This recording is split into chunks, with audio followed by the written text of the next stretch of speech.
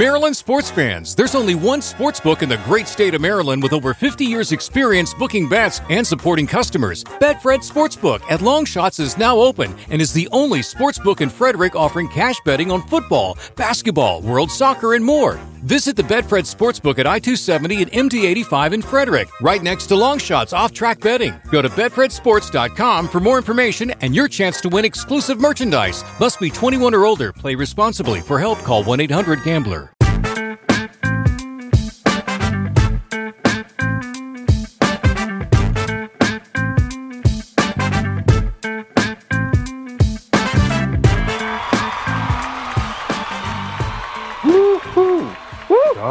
Spreading the news. Oh my God, we can just quit now. They're leaving today. They God. just couldn't handle it.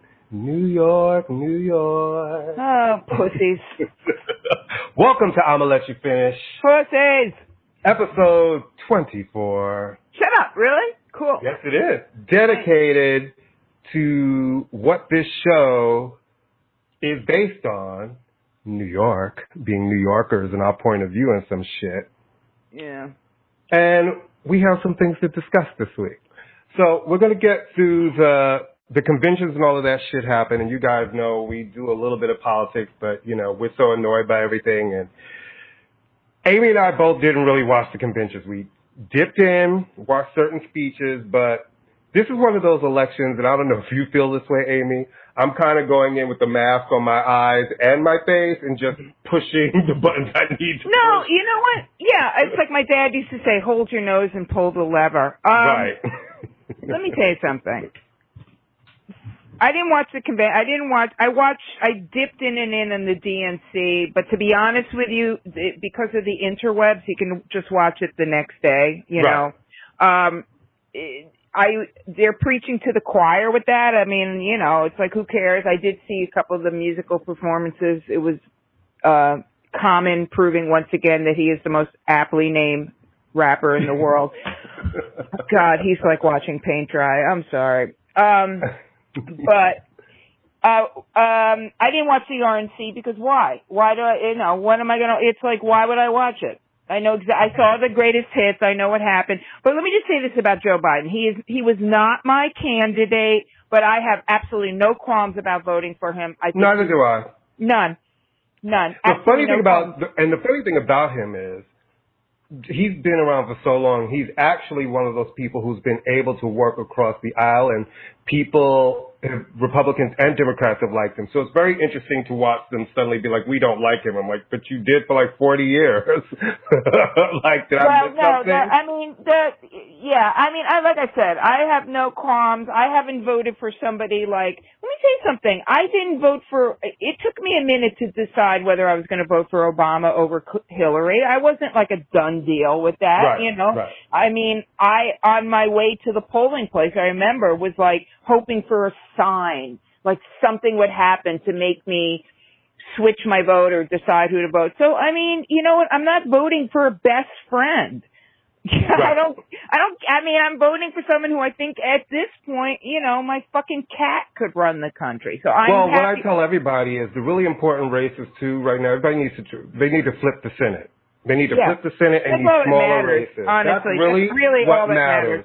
Yeah, it doesn't matter. That is absolutely, because I think Trump could win again. But if you flip that Senate and you have a Democratic-controlled Senate, you can kind of tamper down some of the fuckery that you know is going to come flying our way. People do that because they deliberately don't want to give somebody an uncontrolled. Anyway, the point is that, yeah, I mean, it's on the level of abuse at this now. It's every single hour. It really is. And the lies and the madness and the sowing of the division. Anarchists, it's like you don't want to talk about. People are in the streets because they feel like, well, fuck it. We die if we stay home and we're doing right. We die if we're in the street doing wrong. Hold on. You can't say no. Because as a black person, I am telling you why people are still in these streets and why black people are in these streets. These are the conversations I have every day. We are fed up of being fed up. We are tired. We are exhausted. And guess what? It doesn't make a difference. When we peacefully protest, people were mad. When we took a knee, people were mad. When we talk about it, people are mad. So it doesn't matter what we do. And guess what? Now, black people, we're mad. We're over it. So to call people in the streets who are asking for an equal opportunity to live and thrive and grow, and if you get into trouble, be arrested, not be judge, jury in the streets and never even make it into a courtroom. We're exhausted, and that's why people are still in these streets. And I think watching it now being put out there as anarchist and they just want to take your country from you, it's like, and then when somebody asks again to Trump about systemic racism and shitting that down like that doesn't exist. It's okay, like, that's not who I was referring to, Tom. No, but I'm just saying it's the whole thing.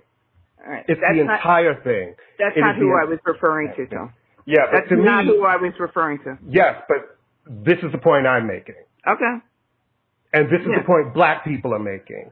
And we're tired of everybody telling us other points. We've been saying the same thing forever. And no matter how we say it, it seems to be a problem. So if people are in the streets, it's because it does not matter how we've said it. We've asked nicely. We've asked not so nicely. They burn shit down. No one seems to give a fuck. This election has so much riding on it. It really, really does. Because I do think the soul of this democracy and the soul of this country is on the line. It really is.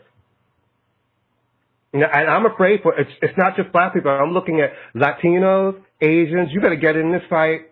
This is for everybody. It is for everybody. But the dirty secret is what nobody talks about is how in all the minority groups, none of them want to be black. So there's that. All right, that's it for my soapbox on this because it gets my blood so hot. It's just, I can't believe in 2020, I'm 53 years old, and this conversation seems like it has not moved a fucking inch since I was little. It's crazy. I just don't know what else can we do? How many ways can you say it? How many ways can you stand up and say, this is happening in our communities? And to have people be like, no, I don't really see that, is the most frustrating thing on the planet, Amy. It really is. It makes you feel invisible in a country like, I'm American. I love America. This is the only place I've ever lived. My parents are American. My father was born in New York. My mother was born in North Carolina, moved to New York as a young girl. It's like, this is the country we know. But it's crazy to love a country that does not love you back and love a country that you were born in. It's all you know. And you keep saying, this is happening to me. And people are looking at you saying, no, I don't see it. It's mind-boggling. How are you? Happy Friday.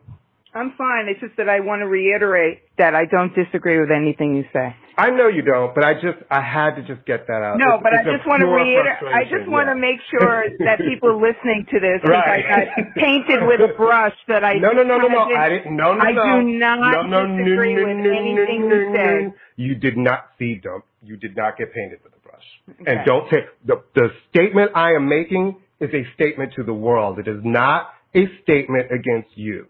Right. And I think that's another thing people have to do sometimes in this fight. Take themselves out of it. I'm talking about real shit, how I feel on a daily basis, the level of frustration that my nieces and nephews and my younger cousins are still dealing with the same shit I had to deal with and that our parents had to deal with and their parents had to deal with. And even when we stand up and say, why is this happening?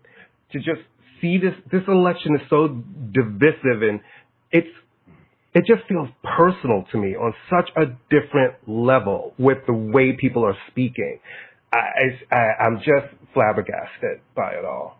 But no, I would never paint you with that brush. Listen, I know who you are.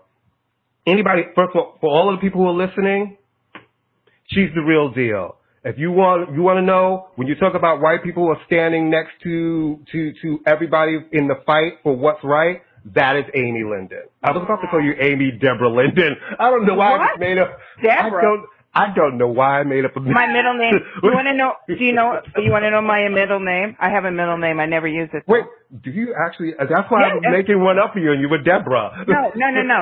Elizabeth. My middle name's Elizabeth. Amy Elizabeth.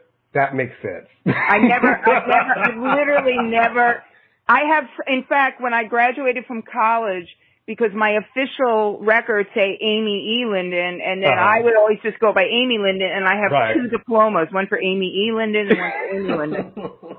I have no idea why. Of course. I only put Elizabeth for, like, official documents, like, because I'm always afraid, like, when you get to the passport office and they're going to go, oh, I'm sorry. You're Amy Elizabeth. I'm like, let me out of the country, please.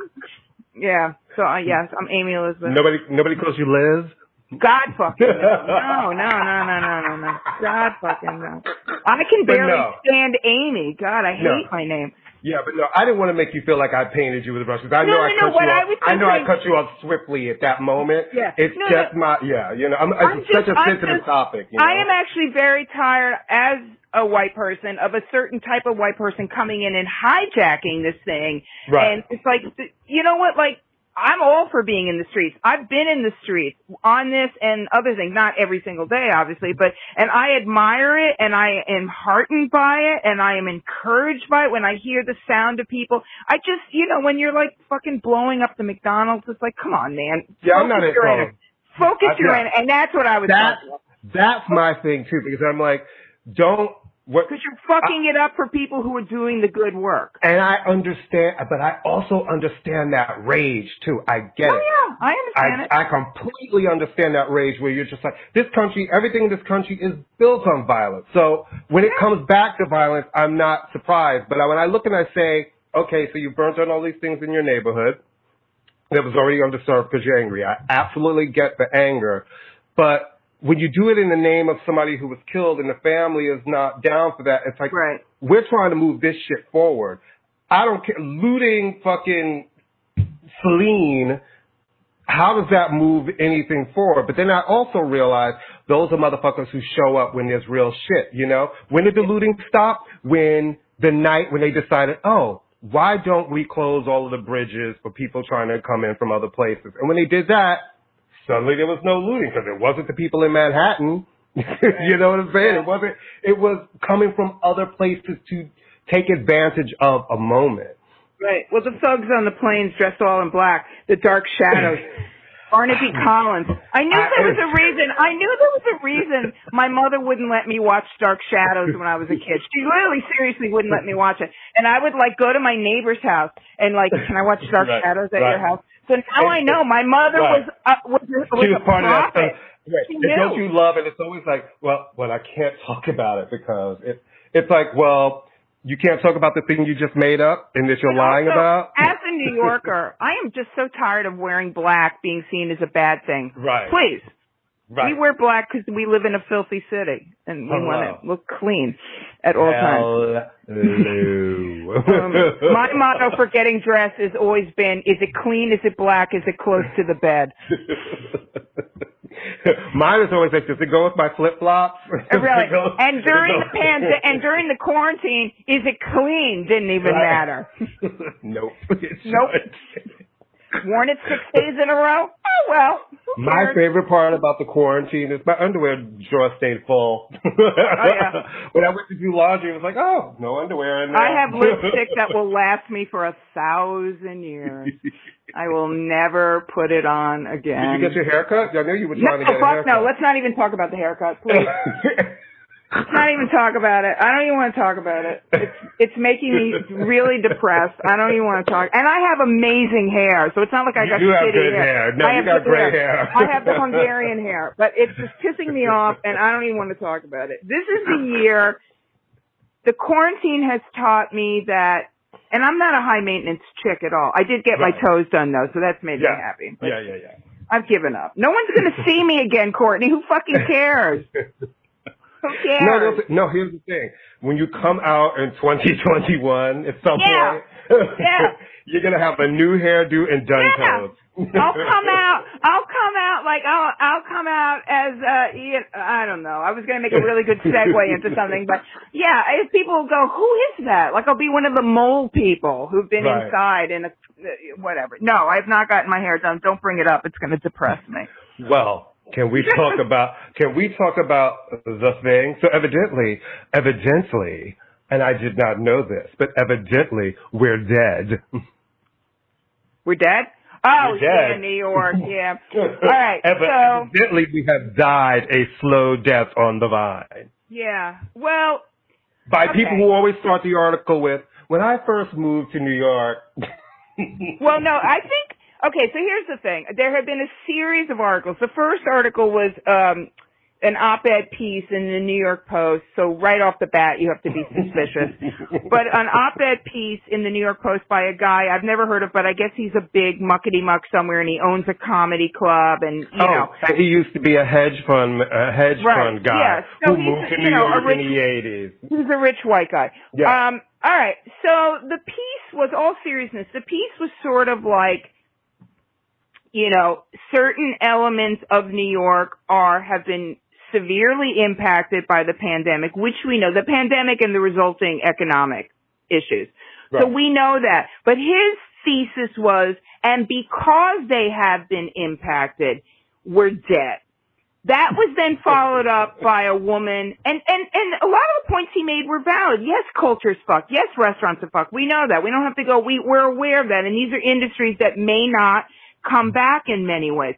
Then that was followed up by a woman in Brooklyn, a young black woman who basically wrote, "Who the fuck are you to tell me my city's dead?" And I loved hers. Yeah, hers was good. And her vibe basically was, New York is more than a museum and a restaurant, which is also true. And then Jerry Seinfeld, who is a New Yorker, but a very rich New Yorker, obviously, wrote an op-ed piece in the Times basically taking the initial guy to task and kind of trashing his comedy club too, which was sort of a little nice bit of shade in there. And, you know, so this happens, you know, and I know that this happens cyclically in New York. Something will happen and everybody's like, "Oh my God, New York's over." Yes. So some of the points are valid. I mean, it is weird to live in a city known for certain things and those things aren't happening. And the economics of this, I mean, we're going to get through the pandemic, the quarantine. We're going to get through that. I mean, I have no doubt in my mind. But, I mean, there's going to be a vaccine in a month. Haven't you heard? We'll get to that in a minute. Yeah, but here's the thing. Every place right now is impacted by the pandemic. So when I hear people say that, I'm like, oh, these things won't recover. Absolutely, unfortunately, there are restaurants and small businesses that won't recover. Yeah. But restaurants will come back, movie theaters will come back, the museums will come back. They're coming back. They're opening up the museums. Yeah. I think that everybody has to realize it's a fucking pandemic. Yeah. This is some unusual shit. Most of us were not alive the last time this happened in 1918. No, we were not. Absolutely calm the fuck down and understand that it's going to be uncomfortable. But I also find that people these days have no energy for being uncomfortable. As soon as they're uncomfortable, the world's ending, everything is bad. All right, so you have to sit down for a minute. I'm sorry you can't travel the way you normally like to travel. I like to eat in restaurants too. I'm sorry that right now we can't eat inside. I hate it for my friends who work in the restaurant industry. I have a lot of friends who are DJs, and not just the big ones who get to travel around the world. They're local DJs, and all of their gigs are in New York. They've not had gigs in months. There's not going to be gigs for them in months. There are a lot of people who are absolutely affected. But the one thing that I know as New Yorkers, true New Yorkers, we are helping each other, we hold each other up, and we fight through this rough patch because the only way to get through it is together. It sucks, but we gotta fucking help each other out. So when I hear all of these people fleeing, and they're like all the rich people, oh, I can't be stacked in the city, and they all rent these houses, they're all out of Long Island, or they've gone to Connecticut, or they've gone to their other houses. And I'm like, you know what? You're the motherfuckers who came here and drove up our market and come into these neighborhoods, and all of a sudden, all of the restaurants you love have pushed out the little mom and pops, and now you're like, none of it can survive. It's like, guess what? Well, some of this shit wasn't sustainable. And I really do think we need to think and talk about the cost of living in all of these cities, because New York's not the only one. San Francisco's having that problem. They're really, really expensive.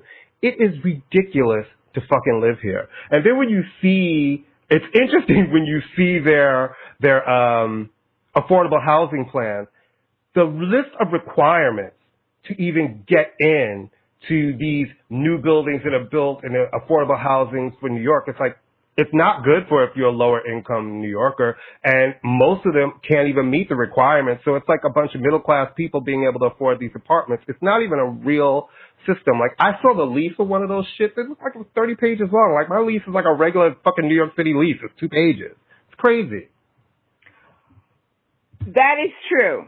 I will say that I think there's two issues going on. I think that there's the sort of point of pride that New Yorkers in most big cities take, you know, Boston strong, New York strong. I think there is that element, that sort of knee-jerk reaction we have as people who live in a city that up until 9/11 was viewed as like the enemy of the United States. Once we got bombed, then everybody liked us, you know, but up until then they were willing to let us go float out into the ocean as long as we just had the Lion King and shit like that. They hate us for that. They hate us for everything. It's like, well, I come to go to Broadway. We go shopping. I'm like, yeah, you don't hate that portion of our show. So I think that there's that element of it that, you know, when you tell somebody they're fucking bad, the normal reaction is people go, no, I'm not. I'm going to fight you on that. No, I'm not. So there's that thing, which is cool, and that's the New York spirit and blah, blah, blah. The other thing is there is a real sort of reality. There is a zeitgeist shift in that things, you know, people move to New York to work in jobs. Well, those jobs now are all going to be remote for a time being. So office space is empty. So, and we did overbuild, and we have way too many ghost apartments, and we have way too many foreign investments. But there has been a shift. I think once the cultural institutions open up, because that is what we are really, you know, identified with in the sense that what makes us sort of a great city of the world. I think once that opens up, I mean, they haven't opened up, but they're, you know, right now they're at like a 25% capacity. Good. I'd like to be able to actually see the painting that I came there to see. You know, I'm not mad at that. Right. I said to a friend the other day, I said, honestly, the one thing I'm not angry about is I feel like this is the first time in my fucking life that there's no tourists here. We're getting the city we would like to have. And people don't understand if you're not from New York. Like, they're different. Like Miami, okay, Miami has a tourist season when it is cold, when it's like from October through March, April, when it's cold everywhere else. That's Miami's on season. New York never has an off season. You have people who come in the summer because it's summer in New York. You have people who come in the fall and they want to see the Broadway shows fall. You have people who come in the winter because then it's Rockefeller Center and the Christmas lights and the Christmas. We never get a break. Every time of the year is a tourist season. And this is the first time I feel like I'm not walking outside and there's not groups of people walking up and down the street to go to Abyssinian Church on Sunday, or 30 people on a bike riding tour of Harlem. There's no tourists, and it kind of feels like, and with all those other rich motherfuckers who are like, we can't stay in the city, we're going out to our country house. It just feels like it's the true New Yorkers in the city toughing it out. I'm not begrudging anybody. I can't. I'm not either. It's not a yeah. No, it's not a begrudgment, but it's funny how you see who's tough, because as soon as shit got shaky, a lot of people fled. And a lot of other motherfuckers were like, this is our home. I'm not fleeing my home. I'm going to figure this shit out. Yeah, I mean, I haven't really been anywhere, but I am happy that the city will be less touristy. But again, it's a double-edged sword. Those people brought a tremendous amount of revenue into the city. This city is broke again. And we have a federal government that wants to keep us broke. So that's, it's a real double-edged sword. I think what the editorials we're speaking to, though, like I said, is there's an economic reality and then there's an emotional reality. The economic reality is that we're screwed for a long period of time, as are many places. Nashville is screwed. Miami is screwed. They just canceled Art Basel. LA is screwed. I mean, the film industry is in trouble. So there's the economic reality. You see that they just went back to shooting the Batman, and Robert Pattinson tested positive for COVID, and it just completely shut down production. Yeah, I mean, that's what I'm saying. There's an economic reality, right? But the economic reality is very different from the emotional reality. The emotional reality is, it's sort of like, not that they're comparable, but it's like after 9/11, there was the economic reality, but then there was the emotional reality of feeling like your home had been attacked and we made our way back. This is going to be more complicated because this is tied in with a recession. I mean, that's the problem. And a lot of things that we have as New Yorkers to generate income are just simply not going to come back. I mean, this is just a horrible reality. They're not going to come back. I mean, a restaurant is one of the hardest businesses to maintain, and a lot of them are not going to come back. And a lot of retail, the irony is we always say, oh, these big box stores are driving out the mom and pop. Well, guess who's not going to come back? The mom and pops, you know. A lot of yoga studios and Pilates studios are not going to come back. They're still not allowed to open. The yoga and the gyms are, so Crunch will be fine. But the yoga and Pilates studios, which ironically many of which are owned by women and owned by women of color, they can't open. You know, so yeah, I don't feel like New York is done, but I do feel like something has been lost, but I don't think it's time. You know, I've always wanted to get out of New York, to be honest with you, for many reasons. But I am very proud of New Yorkers that for a month we've been under a 1% positivity rate. So yay for us, you know. Yep. So I think, I mean, it's going to be rough. I mean, we're going to feel it in a lot of ways. But see, I have more of an optimistic approach. And I always do, because I'm just one of those glass half full people. I do think that it's really hard, and I think there are a lot of businesses that will close. But I also have seen, and I am seeing, a lot of people in their homes starting new businesses. And I do think we will bounce back, because like 9/11, people thought nothing will ever be the same. And the way we go through airports is different, but we did come back. Yes, this has been a bruising time, and we've gotten a lot of blows, man. We've been hit in the gut a couple of times. But we will come back. Restaurants will come back. Everything will eventually come back. You'll eventually be able to go dancing. You'll eventually be able to go in a bar. We just can't predict when. So it's everything you see seems to be like, will these things come back? Will it ever be the same? It's like life comes in cycles. You go through some longer. Shit. It'll take longer. It'll take longer. I think there's more. We're dealing, you know, like I said, this isn't the good thing is not a good thing, but it's not a New York problem. So it's not something we did, you know. And it's the world. It's a worldwide problem. Yeah. It's like, I knew people, some of my European friends who were overseas and going to Mykonos, and Mykonos was open, and then boom, they started having another breakout and everything shut down. Like Ibiza never opened the giant clubs this season. It's like, so it is around the world that people are having these same conversations, you know. It's going to take a while, but things will come back. What I hate is seeing small businesses that got no rent relief, no fund to really help them. And you know that with all of the back rent, especially with these New York commercial rents, it's fiscally impossible for them to open and even make that money up and try to run and pay employees. And I want employees to get $15 an hour, so I'm not going to say pay people less, because I do believe people need to earn a living wage. So how do you do it and be financially responsible? I don't know. I don't have that answer. But I think like you, like me, like all of our friends, because we know a lot of people who are freelance people and independent contractors, especially in the writing and entertainment field, and we don't have the answers. I just say one foot in front of the other each day as they come, and you take each battle as it's in front of you, and you fight these small battles so that you can win the war. There is no magic answer to how to solve it, but I don't think New York is dead. Do I think New York right now culturally is at a shift? Absolutely. But do I also know that a lot of things are bubbling underground and people are being creative, and creative people are out there doing a lot of really interesting stuff? They absolutely are. So, and, you know, I still rather be here than, you know, not to diss anybody in Des Moines, but it's like, I don't want to be there. So if I have to take my choice of the two, it's here. And I know a lot of people have moved to LA.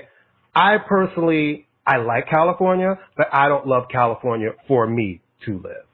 Yeah, I like California. I don't know if I'd want to live there because I'd have to learn how to drive. I mean, I know how to drive. I'd have to actually get a driver's license. Right. Yeah, like I said, I think it's a multifaceted thing. I think our reaction to these articles are more the kind of like, fuck you, don't tell me what to do.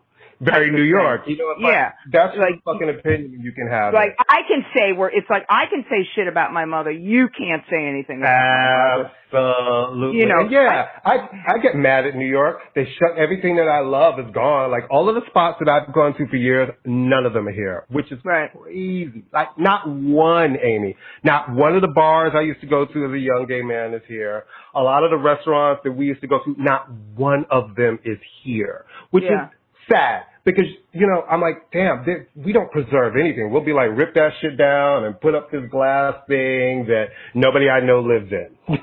Yeah, no, like I said, I mean, it's a whole other conversation in a way, but there's like so many, but it's also, there is a change going on. Things are different. People are learning in a different way. People are telecommuting in a different way. People are traveling. So there is going to be, we're having to, through no fault of our own, having to make so many adjustments. We're having to learn how to travel in a different way. We're having to learn how to learn in a different way, how to shop in a different way, how to eat in a different way. So it's a lot, but no, the city's not going to go. I mean, for fuck's sake, cities have been wiped out by volcanoes and earthquakes and tornadoes and come back. Absolutely. You know, I think, like, in the scheme of things, Beirut is in worse shape than we are right now because they got literally wiped off the face of the earth. So, I don't know. It'll be okay. And as long as Jerry Seinfeld, an incredibly rich, apolitical white man, says it's going to be okay, I will sleep well at night knowing that. Pound in Florida. Yeah, I mean, and a million cars. But I did like the fact that he was the one who wrote it. I mean, that's the guy who needed to write it. You needed to have, like, that guy write it. You know, a man known for nothing in terms of, like, politics or lifestyle or anything. Let him write it. And annoying his neighbors when he was building a custom big old garage. Remember when he was building that garage for all of his custom cars and all of the, you know, and where does he live? I think he lives on the Upper West or something. He seems like an Upper West Side guy. He seems like a West Side guy. And he built some custom garage for his cars, and, you know, people like, it's so, you know, especially people in certain neighborhoods, it's like, it's so noisy and disruptive. It's like, okay. Yeah. We'll be okay. I mean, it's going to be a minute, but we'll be okay. You know? We'll be okay. Mm-hmm. It's going to be all right. Can we talk about the latest white lady who was posing as a not white lady? And you know, Courtney, had I known it was that easy to get away with, I could have. What was I wasting my time actually being white all these years? I mean, God freaking almighty. I mean, really, had I known, all I had to do was pierce my nose and get some man tan, and I could have gotten away with it. Because I'm looking at like, you got to teach at this college and all these schools, and meanwhile, only thing you needed to do was come in and say that you were something else, and you would have been the head of a department. No, how about teaching at a major university? Yeah, how about the fact that I worked in black music for years? Could you imagine the advances I could make? Oh my God, I'd be running Motown right now. No. I mean, Jessica A. No, she wasn't posing. It's not only that she was posing as black, it's even worse. She was posing as Latino. Afro-Latino. One of the most discriminated against groups. So in case you guys don't, hold on, let's tell them who we're talking. So in case you guys don't know, this woman, Jessica A. Krug. She's bad for the Jews. Who was a professor at George Washington University. George Washington, yeah. Has outed herself as... Well, because she was about to get outed. Yeah. She's outed herself as a fraud. Again, we've seen this with Rachel Dolezal, and I can't remember the gentleman's name. There was another professor, the black professor, who died suddenly over the summer, maybe in July. His name was just in the internet, something with a C. Something Hermoso or something. Yeah, something like that. And he had this whole backstory of who he was, and he wrote books, and he was like one of the leading guys in his field talking about Afro-Latino studies. And when he died, and his sister was like, he was black and from Detroit, everybody feels betrayed. And once again, here we, like, what is, I need someone. I'm black, so I can't understand. Maybe you can help me understand. I'm not black. Well, no, that's just what I'm saying. But all of these people who are doing it, like this chick, what, and like a Rachel Dolezal, like, I just don't understand what that is. Because, like, being black in this country is, like, we fight for fucking everything. It's like you're willingly trying to say, let me do this, and I just, like, what is that concept? I think there's several things going on. First off, you know, when light-skinned black people used to pass as white, it was for acceptance and, you know, because let's be realistic. I mean, they would not get hired. They would not be in certain fields. So if you were, like, very, very light-skinned. I think what's going on is that there's this weird convergence between, look, if she had been exactly who she was academically, right? If she had been just as intelligent, just as honored, just in everything, and was just a white woman, a white Jewish woman, if she had the goods, I don't think anybody would have had a problem with her. The problem is that she started almost making like a stereotype of it. I mean, she was also a salsa singer. You can be a white girl who loves salsa. She was a salsa singer? Or dancer. I don't know, something crazy. The thing is, you can be a white person and love black culture. There's nothing wrong with that. Absolutely not. And you can be a white person and write extensively about black or Latino culture. Nothing wrong with that. The problem is when you're passing yourself off as Latino or black to get financial reward. And that's what she was doing. And then striking out at other people saying they're not black and Latino enough. Like, what did she say about AOC's not really from the Bronx? She's not this. Then you read the story. There are people who said that she was questioning their blackness and all of this kind of shit. It's like, wow, just like the dude, that other dude. I wish I could remember his name. I was trying to find the article. But, he was another one who was, you know, always pointing at somebody else's shit and trying to tell them what they are or aren't. And it's like, when you see these frauds, it's just like... Well, it's fraud. I mean, the thing is... It's straight up fraud. It really is. It's straight up fraud. I mean, the unfortunate thing is it's fraud. It's just like somebody who poses as a doctor who's never went to medical school. The problem is that it's fraud, but it plays into the absolute worst stereotypes. It picks at a societal... it just plays into stereotypes and it becomes this sort of like mocking of what it means to be black or Latino or any ethnicity. There is nothing wrong. I have never had anybody in all the years I was involved in black music say to me, oh, you can't write about this because you're not black. Because I was never pretending to be black. Right. You know, I never went into a meeting with kente cloth on. Or, you know, like fucking, you know, I was a white girl who had a white kid. It was like, whatever. Nobody gave a fuck. No, you want to know why? Because when you opened your mouth, you knew what you weren't trying to be anything other than you were. Yeah. But you actually had a genuine love and appreciation for the art form and the music, and you fucking knew what you were talking about. That's all. Yeah. I mean, that's what I'm saying. Talking about, you know? Well, like I said, the really fucked up thing with this woman is that she was educated and knew what she was talking about, whatever, but she was getting grants for Latino writers. Yep. So she's taking money away, first off, from people who she's jumping the line from someone who might actually need, because how many grants are female Latino writers getting? Not a hell of a lot. You know what I mean? How many black or Latino women are in publishing? Not a hell of a lot. So that's just the screwed up thing. I mean, it's screwed up on so many different levels, and it's creepy and weird and almost like she wants to wear their skin, and it's like you can't be authentic unless you're... If she could have been everything she's doing, but it's the fact that she literally was playing into this awful stereotype, and as a representative of white people and Jewish people, we rebuke her. God hell, like, you ever seen the documentary about Rachel Dolezal, by the way? It made me really sad, and not about her. It was sad, right? It was really sad. And you know what it was sad to me? It was her brother that she adopted and her son. And I thought about it last night. There was one scene that broke my heart. When she takes the boys to the barber shop. Do you remember that scene? Yes. And the barber comes out and he's like, move your fucking car. I don't want you in front of my shop. So she has to move the car. And then the boys come out like 5 minutes later and they get in the car and their haircuts are fucked up.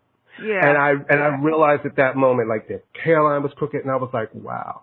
Because they hate her those guys just didn't give a shit about these two young black men who have nothing to do with this woman's bullshit. He cannot help that that's his mother, and she adopted her brother from the parents, the black brother. Right. And you know, the scene where she takes him to Howard, because remember she went to Howard, and she's posting and shows him like, we're at Howard, and everybody's like cursing him out. And didn't he leave at the end? One of them went to Europe. I wondered last night the son/brother. And I wondered last night what happened to that younger son. It's a really good documentary. Yes. It actually made me.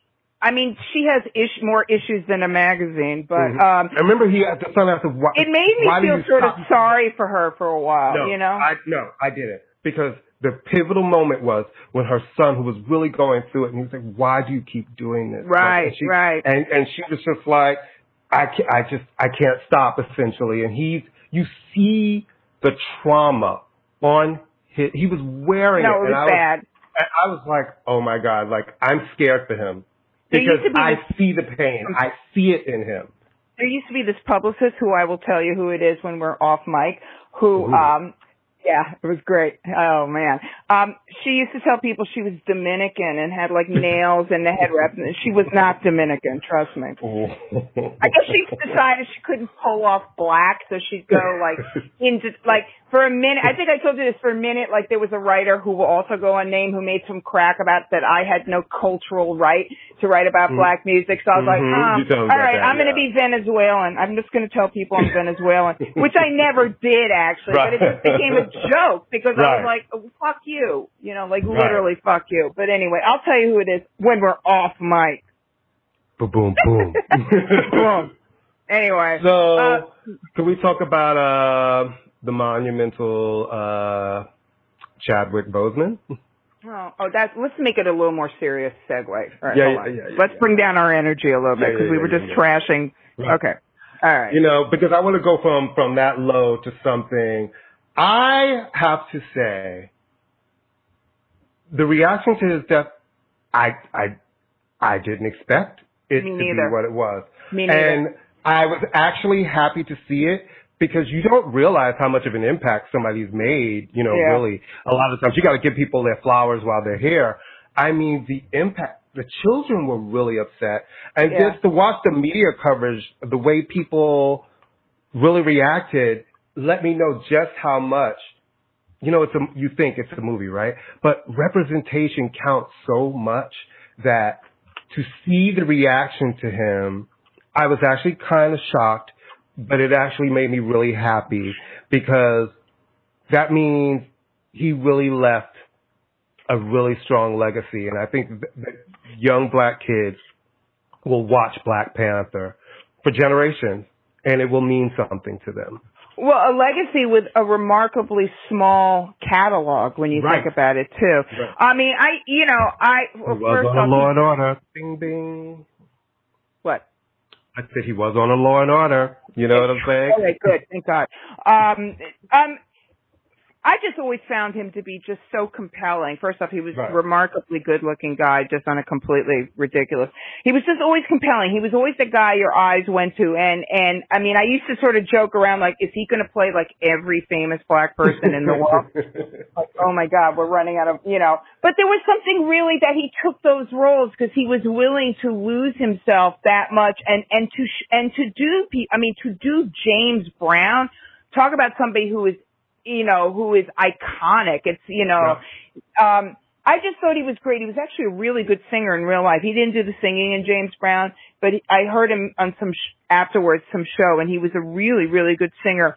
And of course, then again, the sense that he was going through all of this while being sick, well, just on a physical level, you're like, holy moly. But I also think it's nice in this day and age to see a celebrity who lets the work speak for itself and doesn't try to be a social media magnet. Not that he wasn't doing incredible things, and it's obviously tragic what happened. And I too was very heartened by the response, but it's almost good to know that, like, people can live lives. I just thought everything about him just screamed out class and dignity.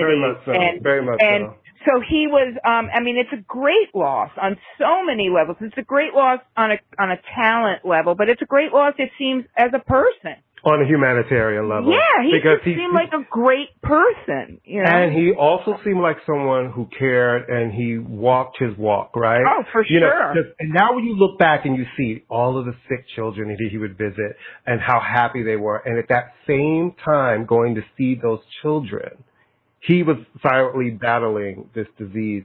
It just makes it that much more remarkable that he gave of himself at a time where, like, my father had colon cancer and it killed my father.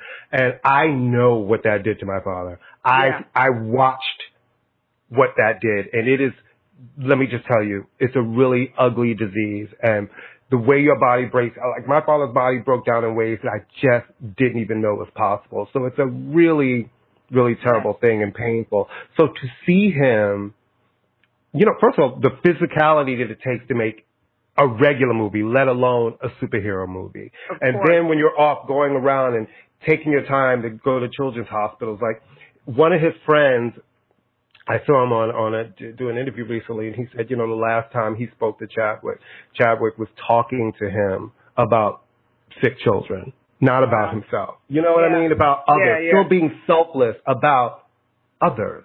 And to me, that's a lesson we can all learn when you really talk about selflessness, because I know a lot of people think that they have a selflessness in them, but you don't know until you really test it what you're truly made. Well, if you think you're selfless, you probably aren't, because you're talking about how humble you are. You should not tell people you're humble. Don't you love those as folks? soon as you say you're humble, you're like, ding, ding, ding, you're not humble. Don't you love people like that? It's like, you know, because I'm like, why don't you say one more I? Yeah, you're not humble. If you told me you're humble, you're not humble. Like, big up for Chadwick. And I also want to say a big up for, we lost a member of our, you know, back when I worked at Columbia Records, I really do think that it was the last generation of Columbia being like a family. It was under Diney. We were all, it was a special team for a lot of years. And one of our team members, Lisa Yvette Linder. Lisa was a great woman. She was funny. She was sassy. Lisa was kind of like a broad in the best sense of the word, and really cool.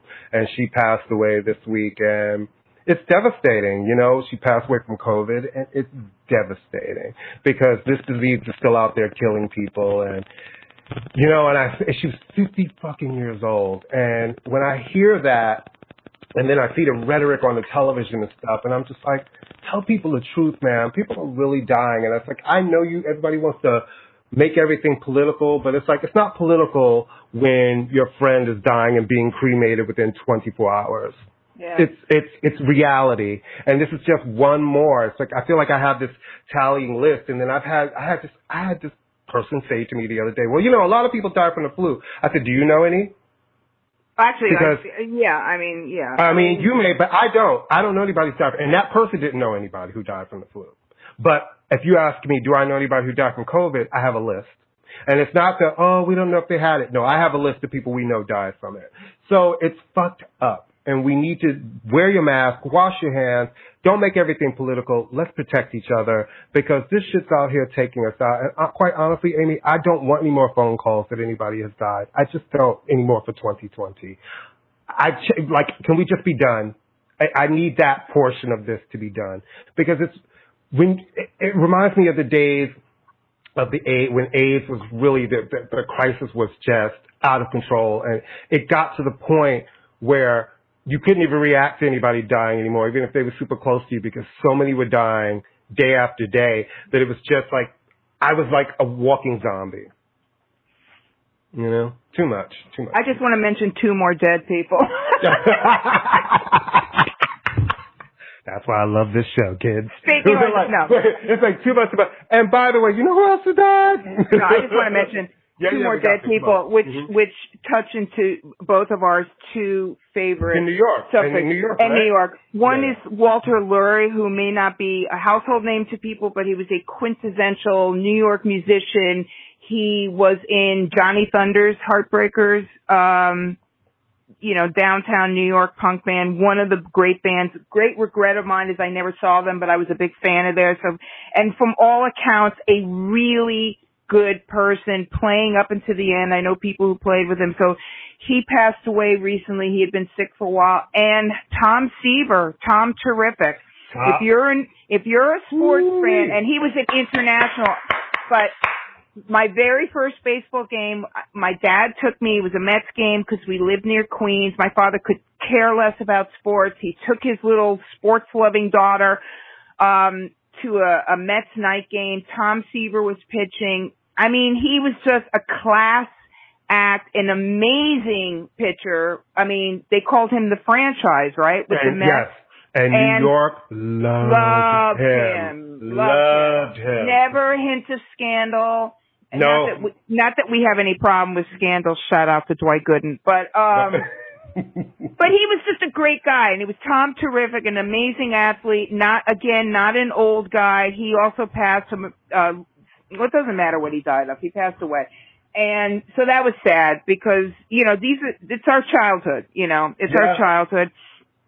And so, not to be morbid, but those two people, And the Mets did a tribute. They did a Dirty Knees tribute to him the other day. I wish somebody would do a Dirty Knees tribute for me, but it may be in a little bit of a different sense. But that's another story. We're going to have to wait until the clubs open up again. I don't think you want somebody blowing you on 125th Street. Or maybe you do. I don't know how you roll. I mean, this has been a COVID sexless summer. At this point, I'm like, hi, homeless. I have a shower. Can I tell you something? I have an extra razor. One of the good advantages of being an old woman such as myself is that there's a downside to menopause, but there is an upside. And the upside to menopause is, well, it's a downside and an upside, but you kind of don't give a damn anymore. I'm like, whatever. Oh, can I really quickly talk, speaking of women and sex, I want to quickly, I discovered this show on Netflix called Rita, and it's, I'm not reading for some reason, so I've decided to just only watch television with subtitles. Whee! I'm reading. No, and it came up in my Netflix trending now, and Courtney, you know what a trend whore I am. I'm like, trending? I must be part of this. It's just a really cool show. It's Danish. It was huge in Denmark. It stars this woman character who's like really good looking, like I want to look like her. All women will want to look like her. She's really cool. And it's just about being a mom and being like an irresponsible mom, which I can relate to. And being sexy and being a professor. It's just a really good show. I'm into season 2. It's only 8 episodes. It's a good look at Danish life, too. A lot of bicycles, a lot of socialism. Everybody seems to be happy. But anyway, it's a cool show. And great furniture. Oh, very good furniture. Yes. Very designed. But anyway, it's just a cool show. So I recommend that. Anything you're watching that's of interest? No, but I will say, I shouldn't say no. I'm so happy that the U.S. Open is on. Like, give me some sports and basketball. So Serena, Venus is already out because, that's what happens. But Serena, Serena's still in there. She made it through her. She won her match last night, so that makes me happy. And, basketball, I'm really into my sports. And, my favorite, football, starts in 6 days. So, how are they going to do that? How are they going to do? I know basketball has the make-believe fans, and I'm assuming the Open doesn't have anybody. Or no, the Open doesn't have any fans. Football keeps some of them are saying some stadiums are saying they're not having any fans, and some stadiums are saying we are going to have some fans. Are they doing the bubble? Because that's how the NBA got it together. They did that bubble thing. The NBA did the bubble, and the NHL did the bubble. They're all up in Toronto. Baseball did not do the bubble. We kept seeing a lot of people testing positive. And football's not doing a bubble. So we won't know until, because we didn't get any preseason games. So we actually don't know. We will see when they start. And I've just been listening to a lot of music. There's some great albums that came out in the last week. Like Gregory Porter's All Rise is fabulous. Tiwa Savage's Celia is fabulous. Aluna's Renaissance is amazing. Tony Braxton's Spell My Name is dope. I am loving the Disclosure Energy album, and I've been just bopping around my apartment to Club Future Nostalgia, the remix album from Dua Lipa. Like, there's just some really good shit going on. I'm trying to imagine I just thought about it. I'm trying to imagine the U.S. Open without the crowd, because the crowd is so much a part. The crowd is complete. That's why, Coco Gauff lost in the first round. Yeah, because that crowd is New York, last year, and that crowd last year really helped her get through. And even even the commentators, when they were talking, were saying there were a couple of times she could have won that match, that maybe she needed that crowd, because when they rally behind you, especially that New York crowd. I go to the Open every year, so it's really I hate you. How do you go to the? Oh yeah, I go to the Open every year. It's a goal for me to go to the Open. I usually go twice. This is how we usually go. Because my friend Keisha, shout out to Keisha, she has a great company called Shop, and she's a personal chef, and she also does a lot of food shows and all of that stuff. So every year at the beginning, she gets invited to the food tasting. They have all of the major chefs that create the menu. So we go, we meet the chefs, and then we get to eat all of the food that they're going to be serving at the Open. So that's usually during the qualifiers. We go do that, and you'll see different people practicing. Then I usually go again and go see a match. So I'm really, it's upsetting to not have that experience, because I look forward to that time in New York, being on the grounds of the Billie Jean King Tennis Center. It's so much fun and energy. But, like I said, we all have to adjust. It's different this year, and they're open to be there next year, and I'll be there next year with bells on. And this is what I said to everyone, and I'm going to say this to everybody listening. I'm going to say it to you.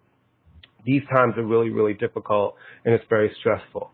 But I'm looking forward to the celebrations when we are all past this, because I think people are just it's going to be amazing, because when we come out the other side, I just think the appreciation for surviving it all is going to be like, I can't wait for that first time to be able to be with a bunch of people communal and just dance and laugh, because I think we are all going to just feel like throwing our wigs in the air and spinning around until we can't spin anymore, I would like to, first off, I just found the guy's name, the novelist. Oh, okay. What is it?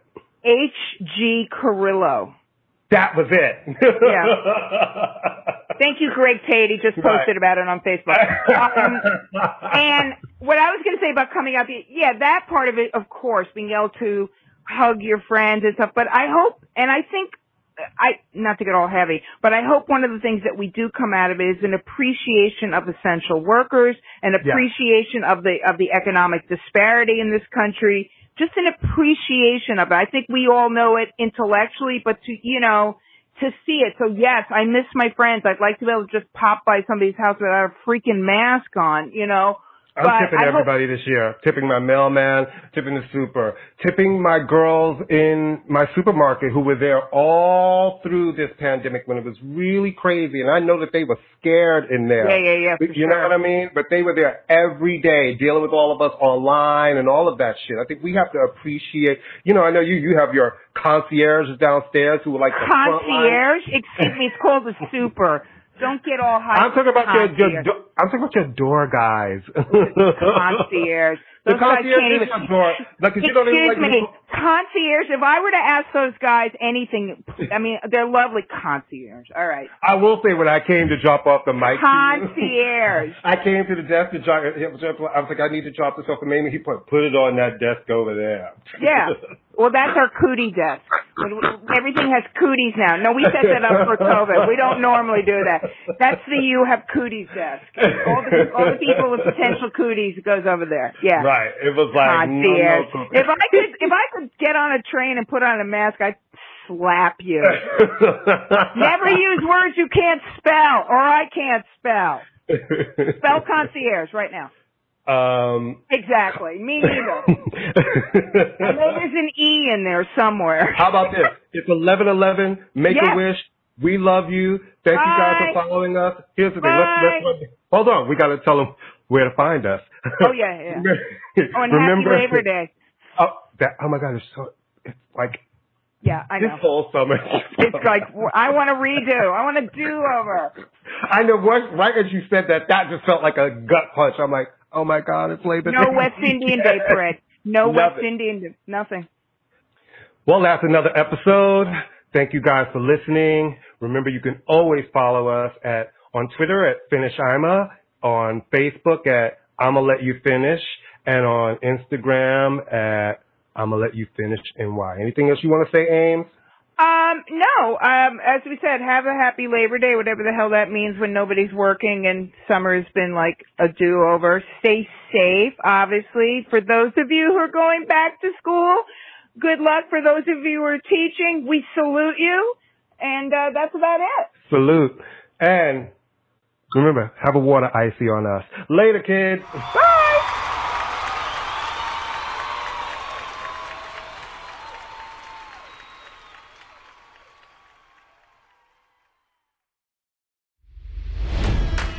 It's NFL draft season, and that means it's time to start thinking about fantasy football. FantasyPoints.com features industry-leading experts and prognosticators using proprietary hand-charted data to help you score more fantasy points. FantasyPoints.com is the place to go for whatever kind of fantasy football you play. Whether you play fantasy football, daily fantasy sports, or do a little bit of everything, Fantasy Points has the meticulously researched content to guide you to victory. And why wait for the fall? Fantasy Points also covers the new spring football league, the UFL. Join the guru, John Hansen, Scott Barrett, Joe Dolan, and other massive names in the fantasy football universe with an exclusive offer. Use code Pantheon for 15% off any Fantasy Points package, including the all-in package, with access to every article, tool, and data nugget that Fantasy Points has to offer. That's FantasyPoints.com and code Pantheon for 15% off at Fantasy Points. FantasyPoints.com, code Pantheon. Score more fantasy points.